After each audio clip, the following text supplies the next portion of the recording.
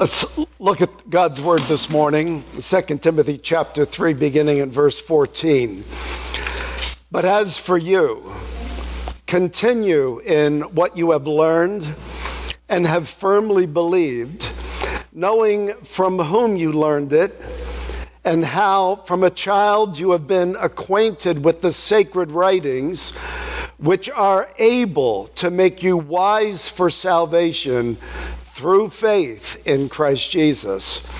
All Scripture is breathed out by God and profitable for teaching, for reproof, for correction, and for training in righteousness, that the man of God may be complete, equipped for every good work. For 5 weeks, I want to talk about the Word of God. This morning, I just want to remind us that we have a God who has spoken, who speaks through His Word. And then in following weeks, I'm going to talk about desiring God's Word, receiving God's Word, obeying God's Word, and then the consequence of abandoning God's Word. And my purpose in talking about God's Word is to get you to read the Bible more, to study the Bible more, to memorize it, to meditate on it, to listen to it, to do everything you can to hear God speak to you. Because if you will hear God speak, it'll be through the Word of God. We know that Paul is writing here to a young pastor who is serving in a church and in times that probably weren't unlike ours in some ways. There were many religious claims. There were many philosophies floating around first century Ephesus. There were many cultural myths that people believed, fables that had been passed down. There were truth claims running around the city of Ephesus, and Paul writes to Timothy to remind him that the way that you sort through all of the claims to truth that exist in your world is to know and believe in the sufficiency and the authority of God's Word. God has spoken, and we evaluate every other voice, we evaluate every other claim to truth by the Word of God, because God has spoken. Christians have always been known as a people of the book. I hope you would be known as that, a person of the book, one who lives in dependence upon the Word of God, who studies the Bible, who makes the Word of God central in his life. I hope you notice at Grace Church that though we do a lot of things when we come together to worship, the Word of God is always central. We want to hear from God, because our God is unlike any other false god. Our God, the triune God, is a talking God. He actually speaks. The writer of Hebrews put it this way. He said, long ago, at many times and in many ways, God spoke to our fathers by the prophets, but in these last days, He has spoken to us by His Son. Our God is a talking God. He gives promises. He keeps promises. We are a people who believe those promises, who depend upon the Word of God. We know that even before the world was created, God was speaking. And it's in speaking that He brings the world into being. God spoke, and it was. Adam, when he was created, even before he fell into sin. Certainly after we sin, we need the Word of God. But even before Adam sinned, he needed God's Word. God spoke to him to give him direction in life, to show him what his role would be in the world. We are dependent upon the Word of God. Jesus put it this way: man shall not live by bread alone, but by every word that proceeds, that comes from the mouth of God. We depend upon the Word of God. So this morning I want to talk from our text about why we need the Word of God, what the Word of God offers us in life. The first reason is this: we need God's Word because it is God's voice. It is God's way of speaking to you and to me.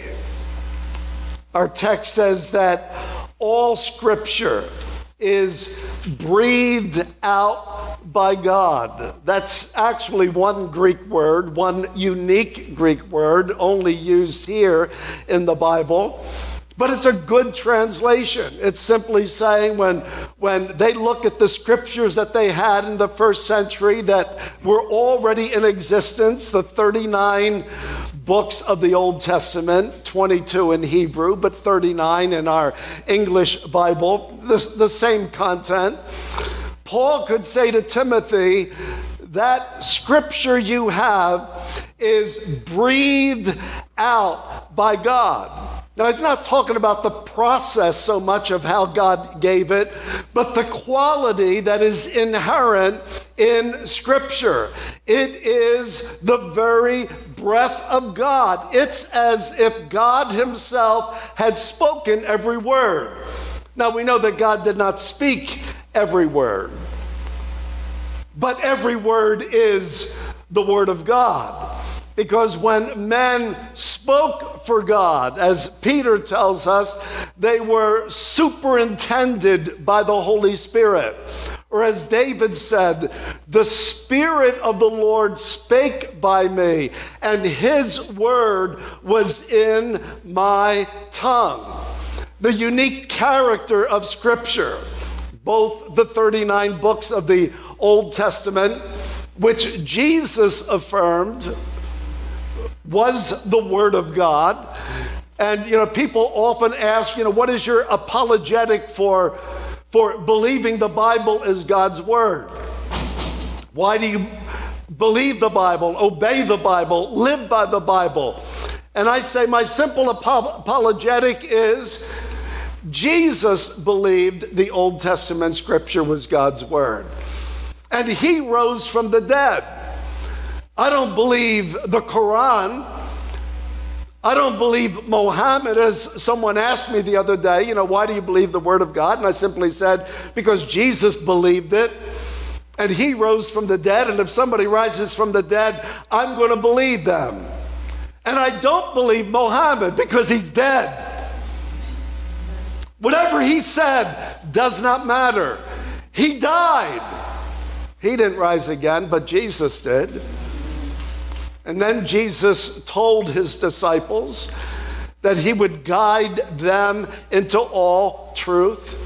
And those 27 books that we have of the New Testament, written by apostles and apostolic associates, are the Word of God. Jesus gave his Spirit to the disciples who guided them into truth, and they wrote what God wanted them to write. As I said, God did not speak every word, but every word in its quality is the Word of God. I mean, when we read Luke and when we read John, we understand that Luke writes differently than John. His vocabulary is different than John. His style of writing is different than John.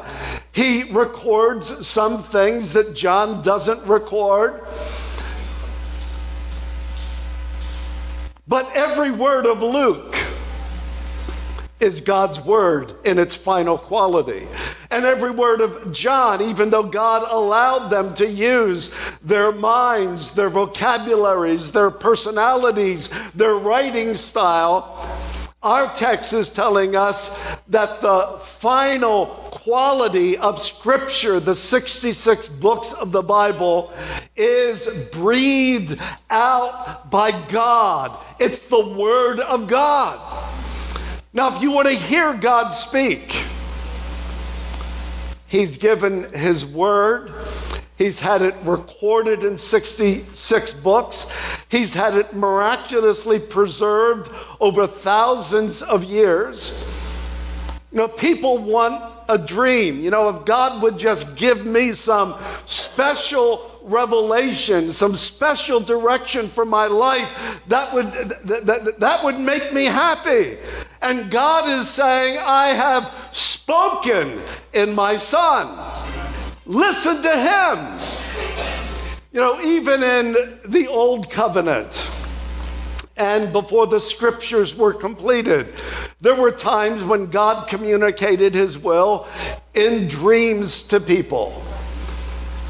But it was only to a few people. It was never to everyone. And when Jeremiah had a dream or Ezekiel had a dream, what I know about that dream is what they put into words to describe that dream. God didn't give me Ezekiel's dream. God gave me His words to describe, tell me what Ezekiel's dream is. God communicates, even in the Old Testament, when He was using dreams, to the average person to understand the dream that He gave to a prophet. They only had the Word of God. If you want to hear God speak, read the Bible, listen to the Bible, memorize the Bible. And I know I hear people argue all the time, but you know, I don't have time. And I like to say to them, and perhaps you've heard me say this to you, if tomorrow morning at 5:30 you knew that God was going to be sitting in your kitchen waiting to talk to you, would you get up a half hour early and meet Him there and listen to what He has to say? Because God wants to speak to you. But He speaks to you through the Word that He has given. Everything He wants you to know absolutely for your life is in the Word of God. You say, well, what about all the other decisions that I need to make? Make them based upon what you know God has already said. Ask Him for wisdom. You know, if God hasn't told you to buy a Chevy, then ask God for wisdom, whether it's a Chevy or a Ford. It'll probably be a Chevy or a Hyundai. But what God absolutely wants you to know, what you absolutely need for life, is in the Word of God. And when you base your decisions, other decisions in life, on what God has already said, then you will, by God's grace, make wise decisions. God has spoken. Every word of the Bible is breathed out by God. But it's not only God's authoritative voice. It is the means by which God has chosen to bring about transformation in your life and mine. It is the means of spiritual growth. It is the primary means of spiritual growth. We have, what we call means of grace, things that God uses in our life to point us to the sufficiency of Christ. We have the Lord's table. We have prayer. We have worship. But the primary means of spiritual growth is the Word of God, the 66 books of the Bible. We need the Bible because it develops genuine spirituality. Look at how our text describes it. It says the Word of God is profitable, it's beneficial, it's useful, it's valuable. It's profitable for teaching. The simple word for doctrine, for instruction, for teaching. It's answering the question, where do I find truth? How do I know about the world, the origin of the world? How do I know about my purpose in life? How do I know about who I am? Where do I find teaching that will inform my life and that I can build my life on? And let me tell you, more and more, you need to know the Word of God. Where do you learn of the origin of the world? Was it created by God, or is it the result of evolution? Is it because of time and chance that everything came into being? How do you answer that question? You know, science for years has, said it's evolution. And Christians keep saying it's the Bible. And many Christians, when science made their claim, tried to find a way to fit the Bible to meet the claims of science. But even now, more and more scientists have their doubts about the pervasive claims of evolution. We have the Word of God. No scientific find will ever contradict what the Bible clearly teaches. That God created all things out of nothing. He is the creator. Where do you learn about gender? This is an issue in our world today. Do I choose my own gender? How do I know if I am a male or female or whatever? We learn it from the Bible. We know God created male or female, so I must be one or the other by creation. Where do I learn about marriage? Is marriage a covenant relationship between a man and a woman for life? Or can I marry an unbeliever if I'm a Christian? Can I marry someone of the same sex? Or as some would argue, could I marry an animal? Who says what marriage is? Are human beings the crown of God's creation? Are they the rulers over His creation? Or do plants, animals, and humans have equal value? Well, how do you answer that question? How do you argue with people who say, well, all of life is equal? How can you step on an ant? It's a living being. How can you eat an animal? Is man the crown of God's creation? A ruler, a sub-region over all of creation? How do we know that? Am I free to live my life for whatever reason I want to? Am I free to choose my own way of happiness? Or am I created to know God, to love God, to obey God? What is the primary goal in life? Is happiness and comfort my primary goal, or is the glory of God in all things our primary goal in life? And I could go on, but my point is, without the teaching of the Word of God, you have unlimited answers to all of these questions. But with the Word of God, you only have God's answer. The Bible is profitable for teaching. And if you will profit from that teaching, then you must more and more, in light of the changing world and changing culture, you must more and more become a student of the Word of God. This is what the Bible says.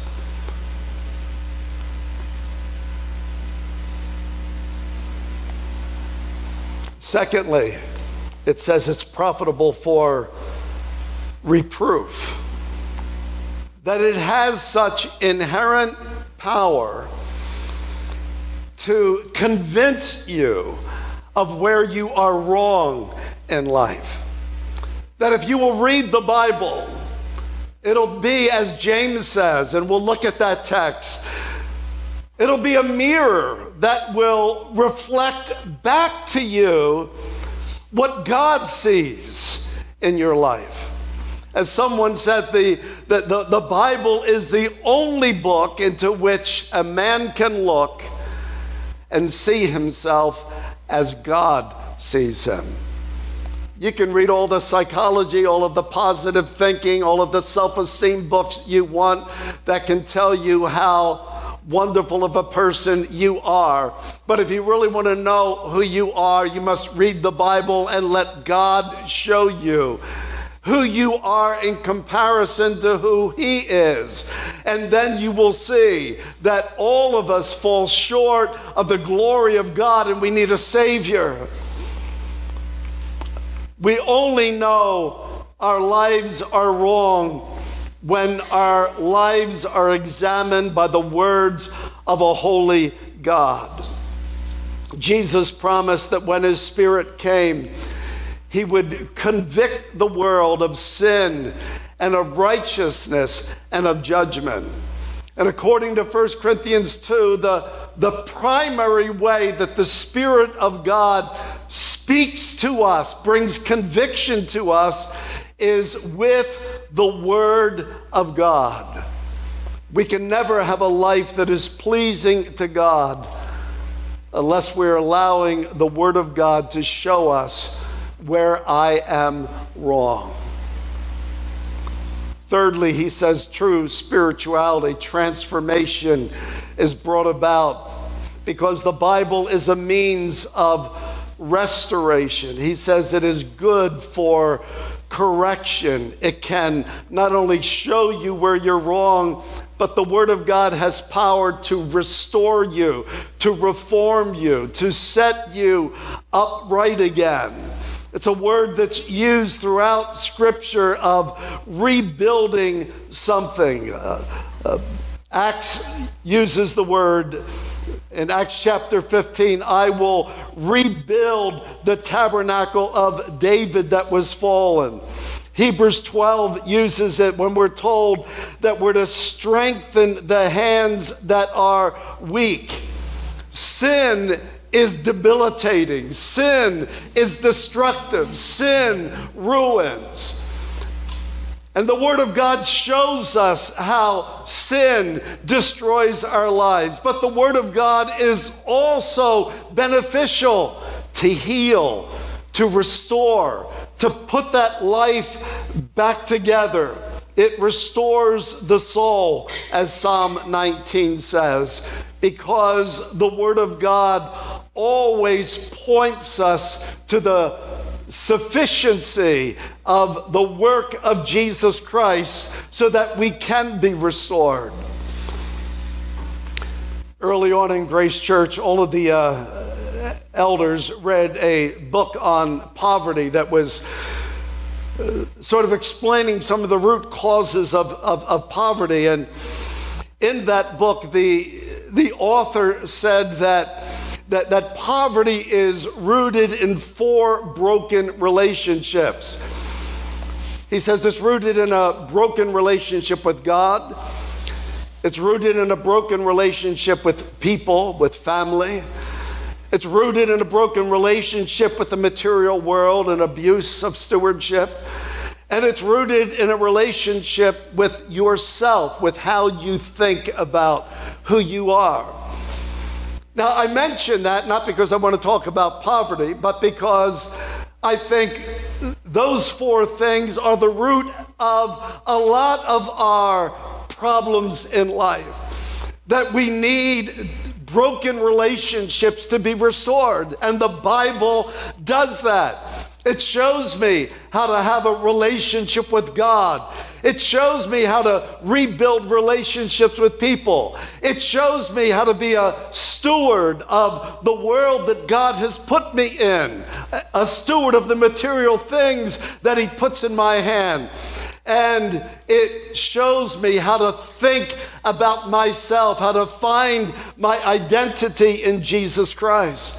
The Bible has power to restore you.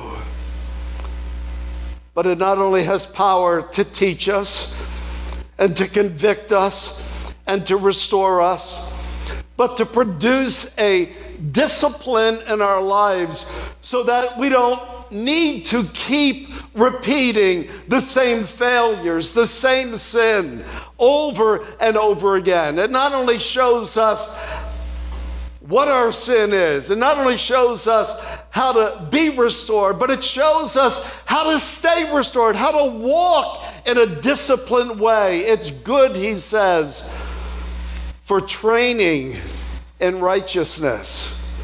This is the word that is used very often in the book of Hebrews, and it's translated normally as discipline. Don't make light of the Lord's discipline. If you do not undergo discipline, then you are illegitimate children. That God brings discipline into our life through the Word of God so that we don't keep repeating those things that destroy our lives. The Word of God trains us. It brings about transformation. It is profitable.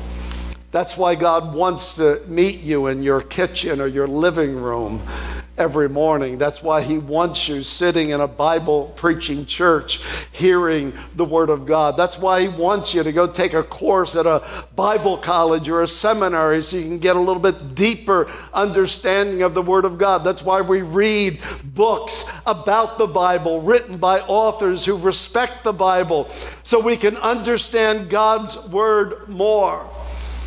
Why do we need the Bible? He goes on to say in verse 17, because it is through the Bible that our life is brought to wholeness, to completion. Of course, he's talking to a young pastor, Timothy, and he says that the man of God may be complete, equipped for every good work. But, what he says of pastors, he expects of everyone. Later, he will tell Timothy, you be an example to all believers. You be a student of God's Word. You live out God's Word. You model loving the authority and sufficiency of Scripture, because this is for everybody. It not only makes the man of God complete, it makes all of us complete. It is God's means to bring us into the likeness of Jesus Christ, because this is His goal for our life, that we be complete literally in every part, that every area of my life, every weakness, every strength, every thought, every word, every desire, every passion, every goal, everything I read, everything I look at, all of my relationships, my stewardship, that everything is completed by the Word of God. It is informed by the Word of God, so that we can be equipped for every good work. Or as he says earlier in 2 Timothy, that we can be vessels that are fit for the master's use.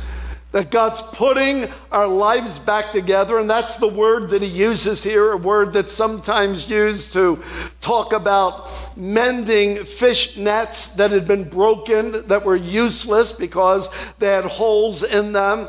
But you mend the net so that it's useful again. It's the same word that Paul uses in 1 Timothy chapter 4, where he says that pastors equip the saints. That is, they help put their lives back together so that they are useful for the ministry.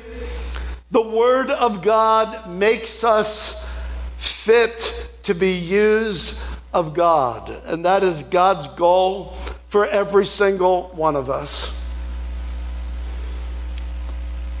But finally, let me step back to verse 14 in closing. Verse 14, it says, "But as for you, Timothy, continue in what you have learned and have firmly believed, knowing from whom you learned it, and how from childhood you have been acquainted with the sacred writings, which are able to make you wise for salvation through faith in Jesus Christ." The fourth reason is it is only the Word of God that'll point you to that full and final salvation that is in Jesus Christ. How can you know that the only Savior from sin is Jesus? How would you know that apart from the Word of God? How can you know that the death of Jesus Christ was a death for your sin, and that his resurrection is a guarantee of new life for you? How can you know that apart from the Word of God?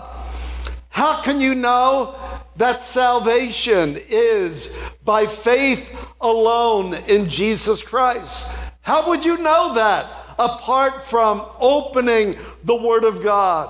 How can we grow in our understanding of all that God has done for us in Jesus Christ apart from the Word of God?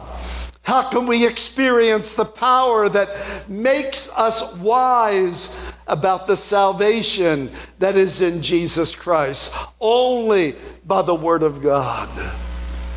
And most importantly, how can you be saved from your sin and know for sure that you have eternal life? By believing the Word of God.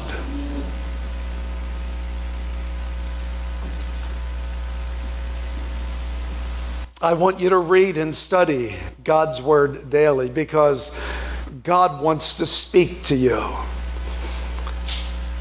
Memorize it and meditate on it so that you have with you in your mind all the time the voice of God that can speak to you. Participate in as many good Bible studies as you can. You cannot study the Bible too much. Read books. Read every book you can that'll make you more knowledgeable about what does God say in His Word. And evaluate all of life by this one question: what does the Bible say about that? Make it your life purpose to become a master of listening to God's Word. Let's pray together, shall we?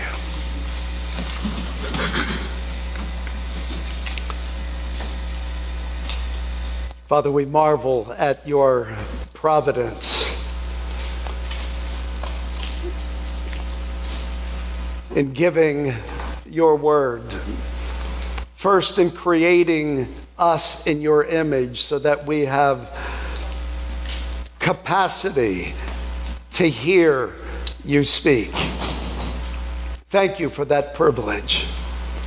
And then thank you for your providence in giving and preserving your Word so that every day we can hear you speak by your word through your Spirit to our hearts. God, help us to not just bear the name, a people of the book, but help us to truly be a people who love and cherish the Word of God. I pray in Christ's name, amen.